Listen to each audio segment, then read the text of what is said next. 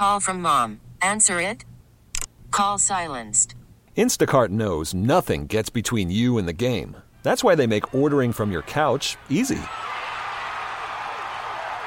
Stock up today and get all your groceries for the week delivered in as fast as 30 minutes without missing a minute of the game.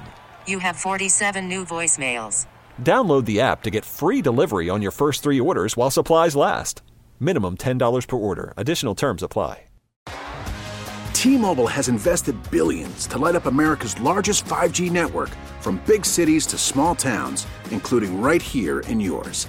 And great coverage is just the beginning. Right now, families and small businesses can save up to 20% versus AT&T and Verizon when they switch. Visit your local T-Mobile store today.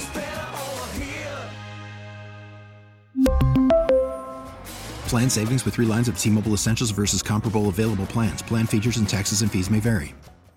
Welcome to Sunday Take. It is October 30th, 2022. I'm Blois Olson. We are 9 days away from Election Day, and Sunday Take's going to be a little different this week. I have invited Dr. Scott Jensen and Governor Tim Walz to sit down for an extended conversation about why they want to be governor. Dr. Scott Jensen has accepted, and we're going to have that conversation here this hour. I have still not confirmed that Governor Walz will have a conversation, but he's been invited. It has been repeated, and I would just say out loud that the invitation is still open. When we come back, Dr. Scott Jensen, why does he want to be governor, and what has he learned on the campaign trail? I'm Blois Olson. This is Sunday Take on News Talk 830 WCCO. Call from mom. Answer it. Call silenced. Instacart knows nothing gets between you and the game. That's why they make ordering from your couch easy. Stock up today and get all your groceries for the week delivered in as fast as 30 minutes without missing a minute of the game. You have 47 new voicemails. Download the app to get free delivery on your first 3 orders while supplies last. Minimum $10 per order. Additional terms apply. T-Mobile has invested billions to light up America's largest 5G network, from big cities to small towns, including right here in yours. And great coverage is just the beginning. Right now, families and small businesses can save up to 20% versus AT&T and Verizon when they switch. Visit your local T-Mobile store today.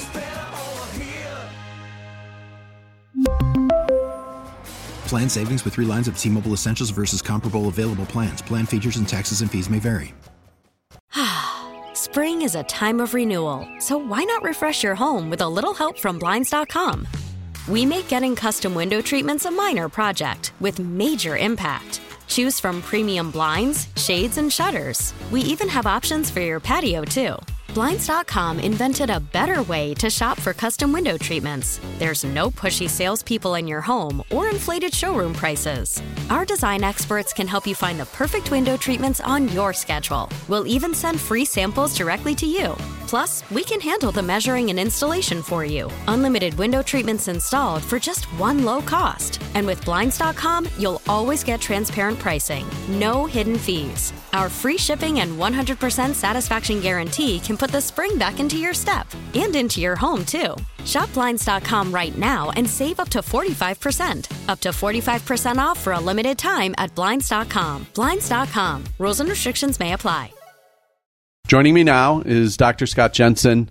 He's running for governor. You've seen his name. You've read articles. You've seen plenty of ads. But my goal for this hour is to dig a little deeper, pull back some layers, and have a conversation.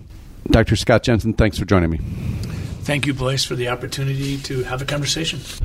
When you decided you wanted to run for governor, I think we've heard kind of why you decided to run for governor. What are the things that you thought about then that are either different or have changed since then?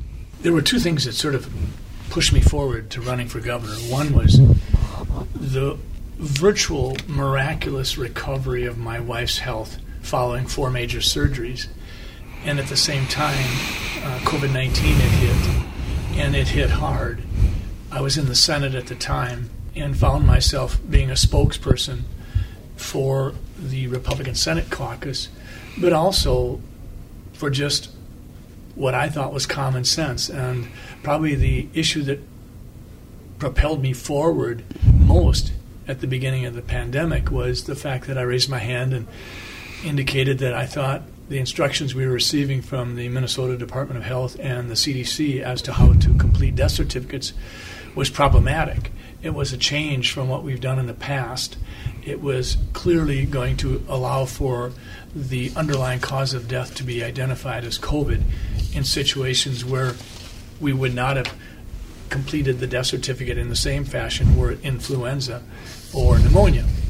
So when I spoke up, I ended up attracting a fair amount of notoriety and ended up learning a lot more about national cable news than I ever had before. But over the first 6 months of the pandemic, I was in the Senate going to virtually a special session every month. And frequently, we discussed COVID topics on the floor of the Senate. Over the second 6 months of 2020, from July to December, I was being encouraged to reconsider leaving politics because I would already announced that I wasn't running for re-election to the Senate. Mary's health had been in danger, and I was grateful that her health had been restored through these surgeries. But during that 6 months, I was recruited actively to think about running. And in the end, Blois, what really made the difference was two things. One, having been in the Senate, I saw how broken governance was. And the second was, I felt that I was in the position I was in for such a time as this. I'm not a professional politician. I'm not looking for a new career path.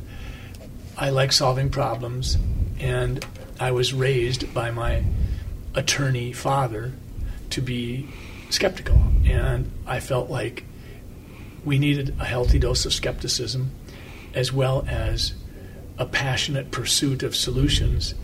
And I thought that we'd never find the right answers if we didn't pay a little bit more attention to asking the right questions. And so on Christmas Day 2020, my wife and I looked at each other in the morning and said, we got to do this.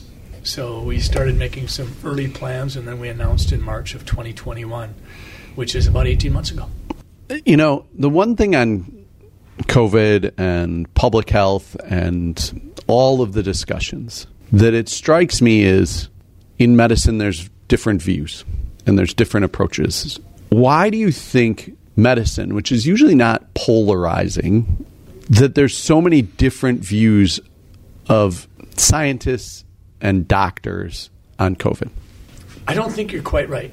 I think there have always been many views in medicine regarding science and diagnosis and prognosis and treatment of disease, but we embraced it more.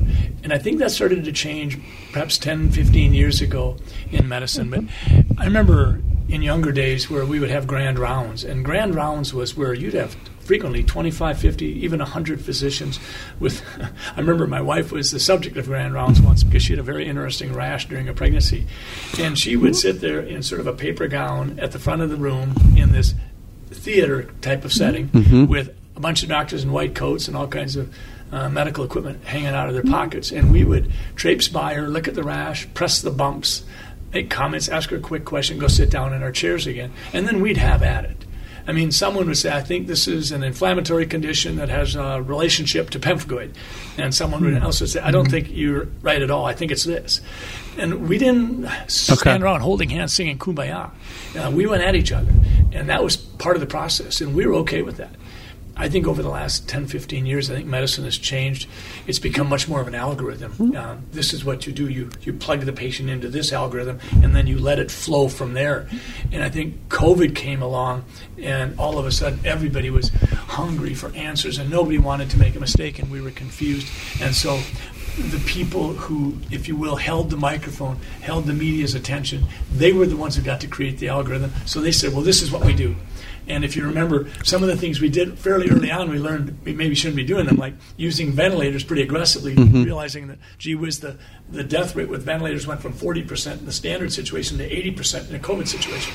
So I think that it was almost a perfect storm. I think that medicine was moving into an algorithmically driven way to take care of patients. COVID came along and everybody wanted an algorithm. And I think that's why you've seen such a fracture in the medical profession during COVID. I mean, there are people out there, Blois, that just despise me. And I've never, as a physician, been worthy of anybody's being despised. I'm a family doctor. I've always had a wonderful relationship with the physicians I refer to, and I was family doctor of the year in 2016. I've been a professor at the medical school for 30 years. I was awarded one of 15 awards as a resident around the country. There were only 15 awards, and I was the recipient of one of them. So it's been pretty odd for me to have these doctors saying that I'm not worthy to practice medicine. So it's been really weird. One last angle on that is public health. Public health, we learned a lot about how government or public health agencies think about health, maybe different than we do, because they think about the health of the masses, where a family thinks about their family health, or I think of my personal health. Is that a different viewpoint from the way in which doctors talk about health, because it's more algorithmic, or there needs to be a one-size-fits-all? It's a really good question, and I could see where the layperson might think that that's the case, but we have so much public health in our curriculum. I remember before I went into medicine, I was in dental school, and I remember taking my first epidemiology classes, and I also took a lot of classes in the history of medicine, and the history of medicine is filled with stories of public health. If you look at Bud and Snow in England, identifying that people would get sick less often if they would make certain that their drinking water was clearly cordoned off from sewer water. And it seems now to be a ridiculous thing, but at the time there was no concern that there was an admixture of these two types of water. So I think that we get a lot of public health, and it's even more now because of vaccines. Vaccinations have been such a huge advance for public health that a big part of our first year in medical school has to do with microbiology, the various organisms we're dealing with. And we don't confine our efforts to creating vaccines to just viruses. We do it with bacteria, and we're trying to come up with a vaccine to melanoma. So I think that public health really is part and parcel of medical education. And then for sure there are some physicians who go on and specialize and perhaps get a PhD in epidemiology and things like that. But I do think that physicians as a rule are pretty reasonably well versed in public health issues, and we understand the need for the intersection between treating the individual and then treating the masses. And we talk about screening tests all the time. If a screening test can't efficiently and cost effectively do what we need it to do, then it's not going to be a screening test. And so we talk about those kinds of things all the time. I'm talking to Scott Jensen. This is a little different Sunday Take. We're here for the full hour. It's going to be an extended interview. Dr. Jensen, if you are elected, what's your first priority as governor? Building bridges. I mean, we'll definitely have some legislative initiatives that we want to move forward quickly, but we need to build bridges, and not just between the governor and the House and the governor and the Senate, or the Republican versus Democrat. We need to, frankly, as governor, I need to retrace my steps. I need to get back out to the same places I just got done campaigning in and go back out there and say, okay, now I'm your governor. Now we're not talking about theory anymore. I need to hear, what do you think should be our priorities? What do you think we should be doing? How do you think we should be approaching this? Whether we're talking to miners, loggers, farmers, small business people. But I think that, and I'm not trying to be super critical when I say this, Blois, but I had a chance to work with Governor Dayton for a couple of years, and I had a nice relationship with him. But I don't think Governor Dayton's health was real vigorous. So I don't think it was easy for him to get back out into Minnesota and really spend days on end meeting with Minnesotans. And I think Governor Walz had his own unique challenges, especially in the last 2.5 years, that I didn't see him really in a robust fashion, getting back out and meeting with Minnesotans everywhere. I think that's really important. I think Minnesotans are hungry for someone who's really tuned in. Honestly, Blois, I think Minnesotans are more hungry for an ongoing relationship than they are for a governor who's got, quote, all the right answers. One of the issues that all Minnesotans know, or most of them do, and has been talked about a lot, is the surplus. It's $9 billion or $10 billion. It might be $12 billion by the time the legislature and the governor come together. How do you look at that And what do you do with it when you start to construct your first budget? Well, the first thing I do is I humbly acknowledge its origin. And its origin is not a sizzling Minnesota economy. Its origin is the fact that we received from the federal government some $50 billion plus during the course of the pandemic. I think we need to be clear on that. If we hadn't gotten $50 billion, we wouldn't be $10 billion in the black, we'd be $40 billion in the red. So I think we can be honest about that. Having said that, one way or the other, the surplus is going to go away. Politicians won't let it stay. So the question is, do we use a chunk of it for a big bonding bill, a chunk of it for more spending, a chunk of it for a specific confined tax relief program, and do we put some into the rainy day fund and make sure that we've replenished all of those? If we do that, which is perhaps statistically the greatest likelihood, we will have forfeited the opportunity to say, we could have a bigger conversation. We could actually talk about how does Minnesota change its very structure of taxation. Maybe that conversation isn't one that people want to have, but I think it's a pivotal conversation because 20% of our states now have no personal income tax. Perhaps Minnesota is not in the position where we could be one of those states. But I really think that with that surplus in existence, this is the time to have that conversation. First off, without question, just get rid of the tax on Social Security because it's already been paid. And I think we're the only one of 13 states that do this. So let's just fix that right away. And that'll cost a significant amount of money. I think the most recent data I saw was somewhere between $750 million and $1.1 billion, somewhere in there. But I think I would love to have the conversation.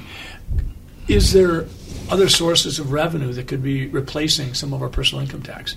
I honestly think that we need to look at mining, and arguably the mining industry could be $1 trillion industry for Minnesota, particularly as we get into some of these minerals other than simply mining iron ore. And I think that this is the time to have that conversation. And I've been ridiculed for wanting to have that conversation. I don't know if we can get there, but I think we should have that conversation. And if we, as a House and a Senate and as a state, decide that it's not doable, then I think we should take a big chunk of that surplus, make permanent tax reform in place. I'd love to focus on reducing the percentage of the two lower income tax brackets. I think that that's where you would provide the greatest assistance to middle class. I do think it's important for people to realize that I think there's some 30 to 40% of adults in Minnesota that don't pay any state tax. So I think what we're doing is we're trying to focus on that quartile of maybe people between the 35th percentile and the 60th percentile. And that would be, I think, a great assistance to those folks. But before we do that, I think we could do January, February, a lot of good policy. We could rewrite emergency powers. We could get photo ID in place. We could have school choice put in place, do some of these big policy decisions. And we could have subcommittees and task forces working on this other big conversation regarding a personal income tax and maybe have a report back to the full legislature in early March. And we'd have a better idea whether or not we can go forward in that. You're listening to Sunday Take on News Talk 830 WCCO. I want to thank AARP Minnesota, the Minnesota Credit Unions, and Minnesota Corn Growers for sponsoring our deep, in-depth coverage on WCCO this election season. When we come back, who would be in Dr. Scott Jensen's cabinet if he's elected governor? I'm Blois Olson. Thanks for listening. After the end of a good fight, you deserve an ice-cold reward. Modelo is the mark of a fighter. You've earned this rich golden lager with a crisp, refreshing taste. Because you know, the bigger the fight, the better the reward. You put in the hours, the energy, the tough labor. You are a fighter, and Modelo is your reward. Modelo, the mark of a fighter. Drink responsibly. Beer imported by Crown Imports, Chicago, Illinois. Hey, Rob Bradford here. I have set out on a mission with my good friends at FanDuel to prove what I have known for some time. Baseball isn't boring.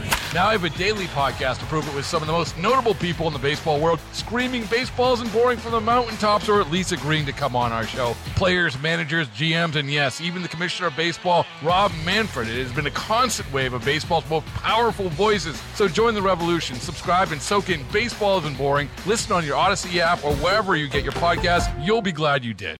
Welcome back to Sunday Take. We're continuing our conversation with Dr. Scott Jensen, Republican candidate for governor. Dr. Jensen, I teased it before we took the break. What kind of people, are there any names that if you're elected you would invite to be a part of your cabinet? There would be no names that I could put forth, but I could put forth some names that won't be on there. And I think you won't see me asking elected House members and Senate members to leave the seat they were just elected to. I think that would be problematic, and I'd be very surprised if we moved in that direction. I think the core group of people, I've talked with governors from both Minnesota and other states, I think we're going to end up having about 10 people that are really close to me, and we're going to have about 40 people that are reasonably close to me. And I think that group, if we just go to that group of, if you will, department commissioners and other people, your chief of staff and some of the people inside your office, if you look at those people, I think it's going to be a remarkably diverse group. I wouldn't be surprised at all if we don't have someone in their 20s on that group. We're certainly going to be well represented in terms of both men and women. We're going to have people of numerous kinds of nationalities because, boys, I really get disgusted with the tendency for politicians particularly, but leaders of any type, to get trapped into some sort of echo chamber or groupthink situation, and they don't realize it. And the only way you avoid that is to put people around you that are willing to tell you that your idea is dumber than a rock. And I do not want people around me that are going to say, yes, sir. Because, frankly, my ego doesn't need that. And I think that that's how we get trapped into horse crap legislation and politics, governance. Last week, former President Trump endorsed you. As you think about President Trump while he served, what are the things that you think he could have done differently? President Trump? Yeah. I think he could have managed his Twitter account substantially differently. I think he could have managed his the last month before his election, particularly in regards to when he came down with COVID. I think those two things both could have been handled differently. And yet, on the other hand, when someone is ill, why should someone be deciding to tell him how he should behave when you're suffering an illness that has lots of unknowns to it, and then you recover from it? And oftentimes in the recovery from a respiratory viral illness such as COVID, frequently there's bumps along the road, and it can be frightening. But I think I'd probably focus on how should the historians speak to the person of President Trump, or perhaps I should say to the presidency of President Trump. And I think that they should be cognizant that he was bold in terms of trying to reduce regulations, and his policies, while on the front end of things oftentimes seemed a little out of bounds, they oftentimes came back to roost as being very positive. I think of the way he took on NAFTA, the way he went after NATO and tried to get all the countries to do a better job of paying their fair share, those kinds of things. I think ultimately the Supreme Court justices he appointed, I think, have been identified by both Republicans and Democrats alike as being sound jurists. And I also think the income tax of 2017 was a landmark piece of legislation that, again, was bipartisan and did really focus on providing significant assistance to the middle class. Those are the things that I would think that historians should focus on. For me personally, I'll go to my grave always admiring the way President Trump was willing to drive the dialogue and engage America.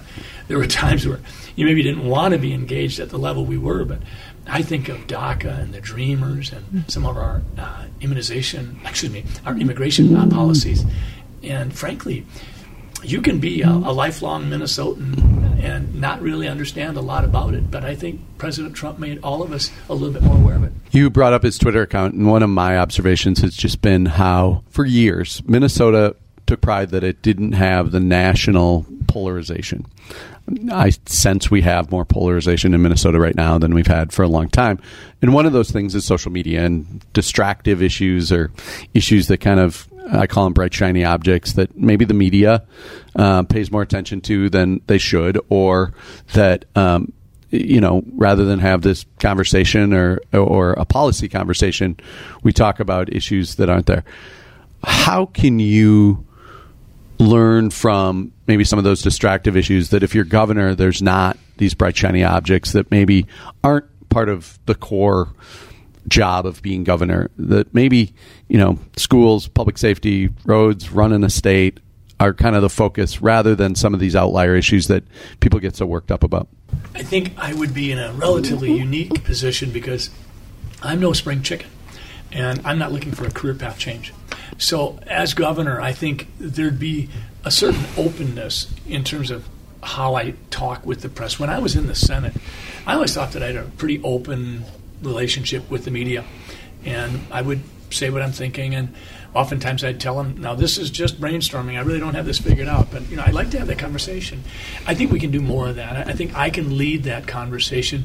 Like I say, I've had the chance to be a professor at the medical school, start businesses, build medical clinics, build buildings. I've had a wonderful life, Blois. And so I think that I'm not looking for what can I see happen that I get credit for. I don't care about who gets credit.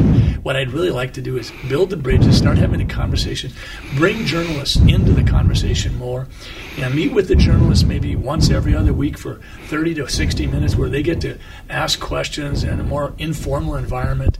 I feel like so many of the things we've done just make it difficult for us to have honest, candid conversations, and I think it's hurting the quality of governance that we live within or live under. You brought up some of the issues from voter ID to maybe school choice. Are those immediate priorities that you want to get done right away, or do you take the first session and kind of focus on the budget? No, we do not focus on the budget the first session. That's part of the responsibilities of the first session, and we will get that done.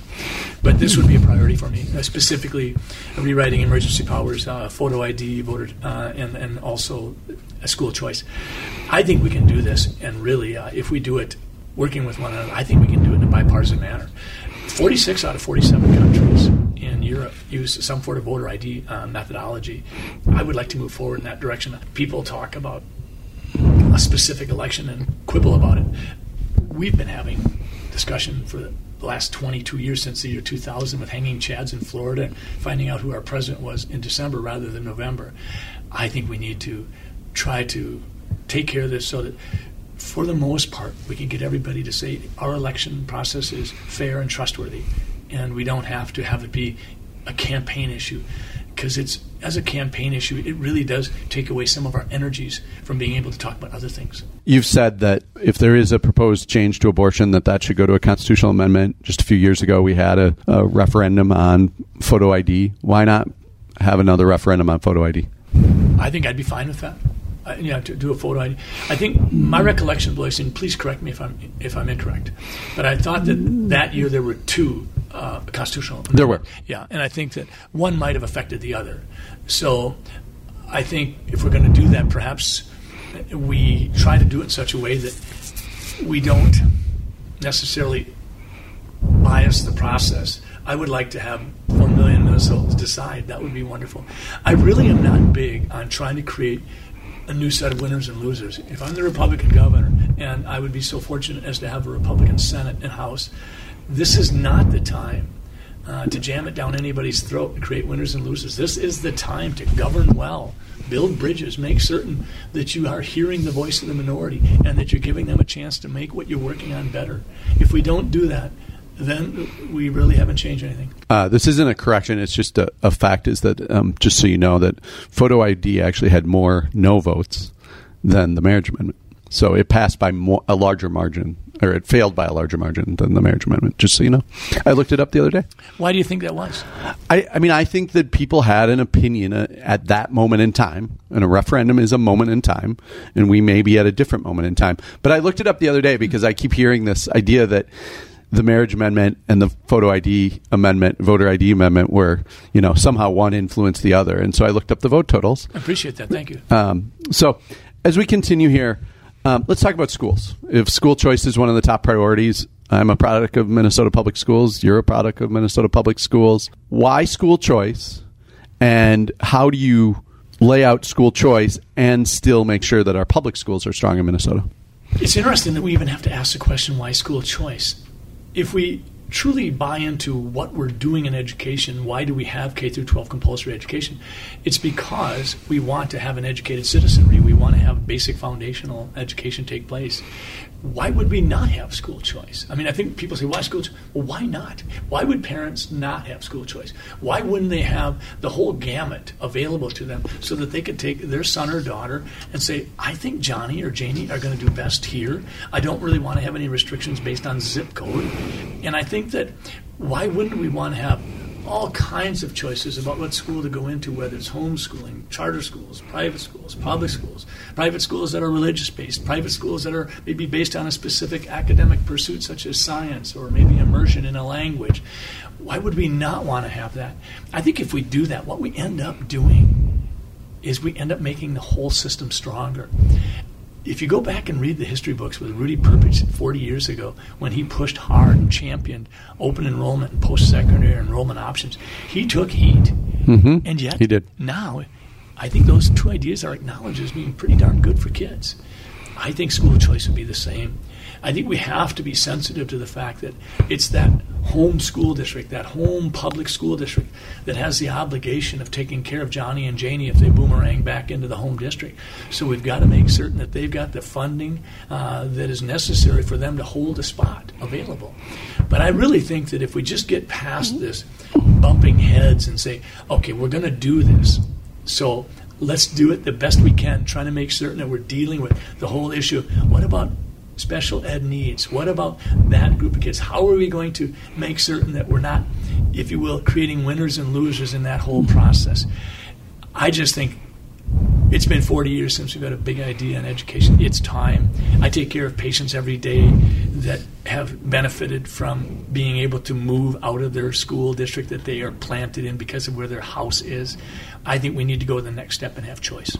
You're listening to an extended interview here on Sunday Take. I'm Blois Olson with Dr. Scott Jensen, Republican nominee for governor. We're 9 days away from the election. When we come back, we'll wrap up the interview on hospitals, healthcare, nursing homes, and what does Dr. Jensen do to unwind. I'm Blois Olson. You're listening to Sunday Take on News Talk 830 WCCO.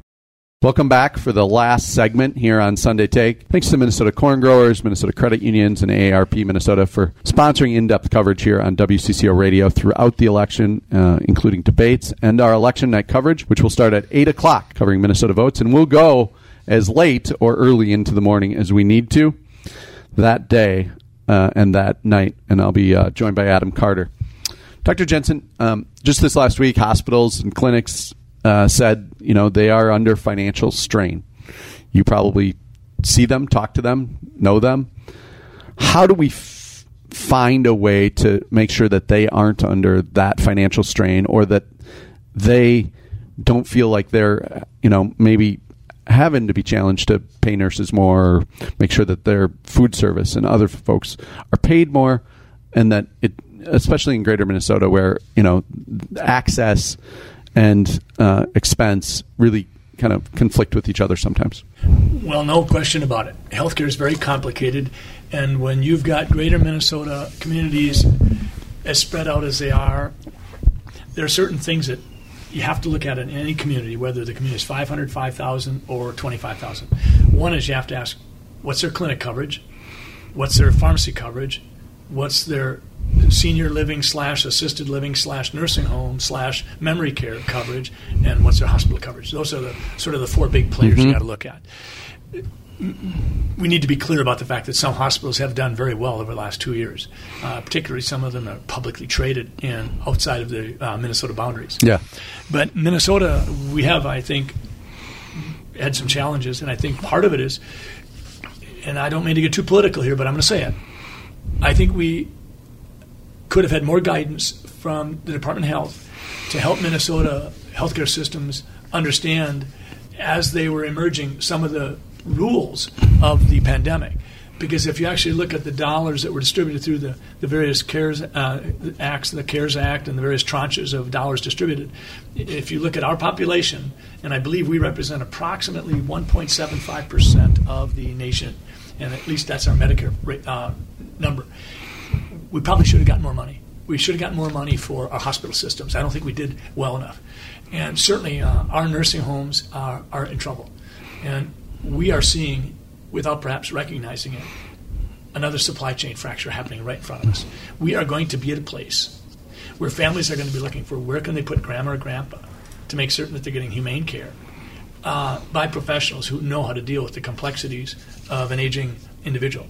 And we're seeing nursing homes reduce their occupancy because they don't have the capacity to house the 80 beds that they normally operated at, and maybe they can only take care of 40. We're seeing closures, and we're going to see more. Group homes are also being critically impacted on. Then you look at the micro level, instead of looking at the macro level, you look at personal care attendants, and we need more personal care attendants, but pretty darn hard to get some of these folks to do the job they're being asked to do when they're not making $15 an hour and potentially not even getting benefits depending upon their specific working situation. So we've got to do a better job, and I don't like the idea that, that means more money. We spend a lot of money on healthcare. I remember when I went into medicine, Blois, we had just gone over 7%. Healthcare took up 7% of the gross domestic product. Well, we're closing in on 20%. Literally, $1 out of every $5 in our economy is healthcare dollars. That's astonishing. Then we have to ask, okay, what are the driving forces for that? And one of the big driving forces is pharmaceuticals. Okay, what do we do there? Do we make them lower their prices? I don't know. You've got to be very careful because you've got to make sure you keep the incentives for research and development going strong. But I do think that as a society, we take too many pills. And I think that sometimes physicians are a big part of the problem. I think sometimes best practices are a part of the problem. Insurance companies are part of the problem. Educating institutions, medical schools are part of the problems. But we use a lot of pills. We do a lot of cutting. Arguably, we do more cutting than we need to do. And we've also got a tremendously high ratio of low-value services being done. And oftentimes they're being done with the doctor knowing full well the test is going to be negative. But we do it because there's no way in the world we want to get in a malpractice suit because we didn't do a CAT scan for this guy who fell and hit his head on the cement floor. So just do the dang CAT scan and get your negative answer and then move on. And all of this is, if you will, feeding into our broken system. As a healthcare professional, I would love to see us roll up our sleeves, but that would be one of those issues that you asked about before, Blois, that could not be top-tier triage issue. That's going to be something that we take we're going to take a breath and look at that first session and say, okay, how can we go about it? We need to prioritize, the group homes, the nursing homes, the hospitals. We cannot let smaller communities lose these major players. We can't have women driving 100 miles to deliver a baby.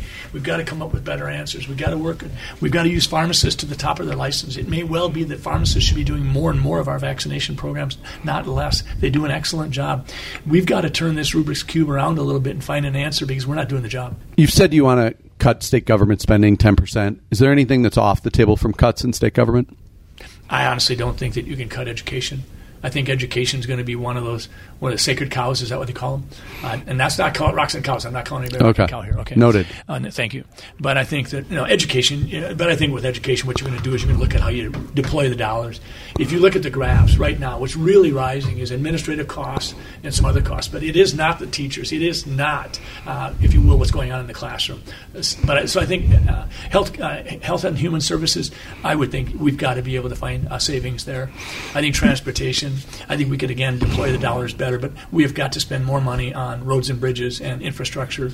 Our bonding bills, people ask me, what do I think of bonding bills? I think you have to do bonding bills. I think that it's no different than buying a house. If you asked everybody to wait to buy a house until they had the money saved up to pay for the house, you'd have very few people buying a house. Mm-hmm. And I think that's what we're trying to do as a state. We're saying, well, this project is going to last 30 years, so we'll pay for it over 30 years. If you're elected, what's Matt Burke's role in your administration? He's my partner. He's going to be. We're going to be very close. He has expertise I don't have. He's got his degree in economics. I'd like him to take a chunk of the workload, and I'll take a chunk of the workload. We'll intersect every day. I'm not impressed with how we've been doing government, and I'm not even impressed with the org chart that typical governors have in place. I've been reviewing these going back decades and looking at what made things successful and what didn't. So as far as I'm concerned, we're going to color outside the lines. Any topics that you think he'll focus on? We're going to school choice, rewriting emergency powers. Without question, I would like to see us do things on energy. I'd like us to focus on being energy independent. We've got to get more money to the cops, and I think that those are some of the big ones. And I would like photo ID. What does Minnesota have to do? You've cited numbers saying that Governor Walz talks a good game on the economy, but we're not as vibrant of an economy as we could. What are one or two key things we need to do to make Minnesota's economy kind of better or more improved? In a phrase, all hands on deck. We've got to get more people working to fuel the Minnesota economy. We're not back to pre-COVID levels. And I think one of the things we have to do is when people are on entitlement programs, they don't go on those entitlement programs to have it be a way of life. It's a safety net, and they're using it, and that's what it's supposed to be there. We need to be more elegant in the way we help people continue to experience the security of a safety net and yet help them move off of it. And it has to be a win for them. There has to be more money in their wallet. I think that the gradation is important. Let me just give you an example of where we failed. Obamacare. One of the worst things about Obamacare in terms of using the exchange is that they stuck in these advanced premiums, the premium subsidies. Yep. But there's a rate cliff. There's this drop-off where if you make this amount of money, all of a sudden you don't get any help. And you can literally go from, had you made less money, you'd pay 10% of your income for your health care for your family in terms of insurance and that, because you'll be subsidized. Yeah. But if you pass this one moment, all of a sudden it goes to like 26%. So you go from 10 to 26%. Well, the incentive there is to tell your boss, I don't want that much money. I got to stay right here because I don't want to go past it. We've got to do that better. And we do those things, I think, in a lot of government programs. We've got to get smarter. People are smart, and we need to assume people are smart. They're going to understand the rules of the game. We do not want to be creating some sort of a Machiavellian kind of structure that causes people to stay on the sidelines. We need them working. Have you talked to any CEOs, small businesses? What do they need from state government? They need a less hostile environment in which they do business. They need less regulations, and they need lower taxes. But honestly, they're more concerned about the hostile business climate and the excessive regulations that just smother some of their initiatives. I think it's easy as a legislature to nibble at the edge and maybe tweak corporate taxes or business taxes or things like that. But Minnesota needs to go through, we need to undergo an overhaul of how we do business. We want people like Blois Olson, who maybe has this little pocket business that he's got going, and we need him dreaming about what's the next business he's going to do. What's the downstream business that he can create off of it? We've got to make it so that when you put your head on the pillow at night, you can't sleep because your head is filled with all kinds of ideas and things you want to get to. Personally, how do you unwind? What do you do for fun? I love to read. I love reading fiction, and typically I try to read 2 books a month, and that's really taken a hit during the campaign. So I'd like to read more. I'd like to be there a little bit more now. My grandchildren are now 5 years of age. I've got a couple grandkids there, so that means I can start helping them learn how to throw a baseball and how to maybe swing a golf club. And then I want to do a little bit more with my wife in terms of having us explore places in the planet that we haven't seen. We've not been big travelers, and we enjoy traveling together. So it'd be fun to do a little more traveling because Mary's a lot of fun to travel with. Sounds great. Dr. Scott Jensen, thanks for joining me on Sunday Tech. DrScottJensen.com. Thank you very much. This has been an extended interview with Dr. Scott Jensen on Sunday Take. For these last 9 days, if you want to follow closely, go to FluenceNewsletters.com. I'm on with Vanita every morning at 6:20. Or search Morning Take on Facebook or Twitter, and you'll see the daily newsletter and our regular real-time updates about this race and the state of politics in Minnesota. Thanks for listening. T-Mobile has invested billions to light up America's largest 5G network, from big cities to small towns, including right here in yours. And great coverage is just the beginning. Right now, families and small businesses can save up to 20% versus AT&T and Verizon when they switch. Visit your local T-Mobile store today.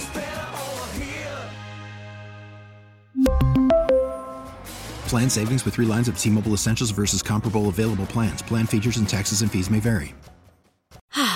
Spring is a time of renewal, so why not refresh your home with a little help from Blinds.com? We make getting custom window treatments a minor project with major impact. Choose from premium blinds, shades, and shutters. We even have options for your patio, too. Blinds.com invented a better way to shop for custom window treatments. There's no pushy salespeople in your home or inflated showroom prices. Our design experts can help you find the perfect window treatments on your schedule. We'll even send free samples directly to you. Plus, we can handle the measuring and installation for you. Unlimited window treatments installed for just one low cost. And with Blinds.com, you'll always get transparent pricing. No hidden fees. Our free shipping and 100% satisfaction guarantee can put the spring back into your step and into your home, too. Shop Blinds.com right now and save up to 45%. Up to 45% off for a limited time at Blinds.com. Blinds.com. Rules and restrictions may apply.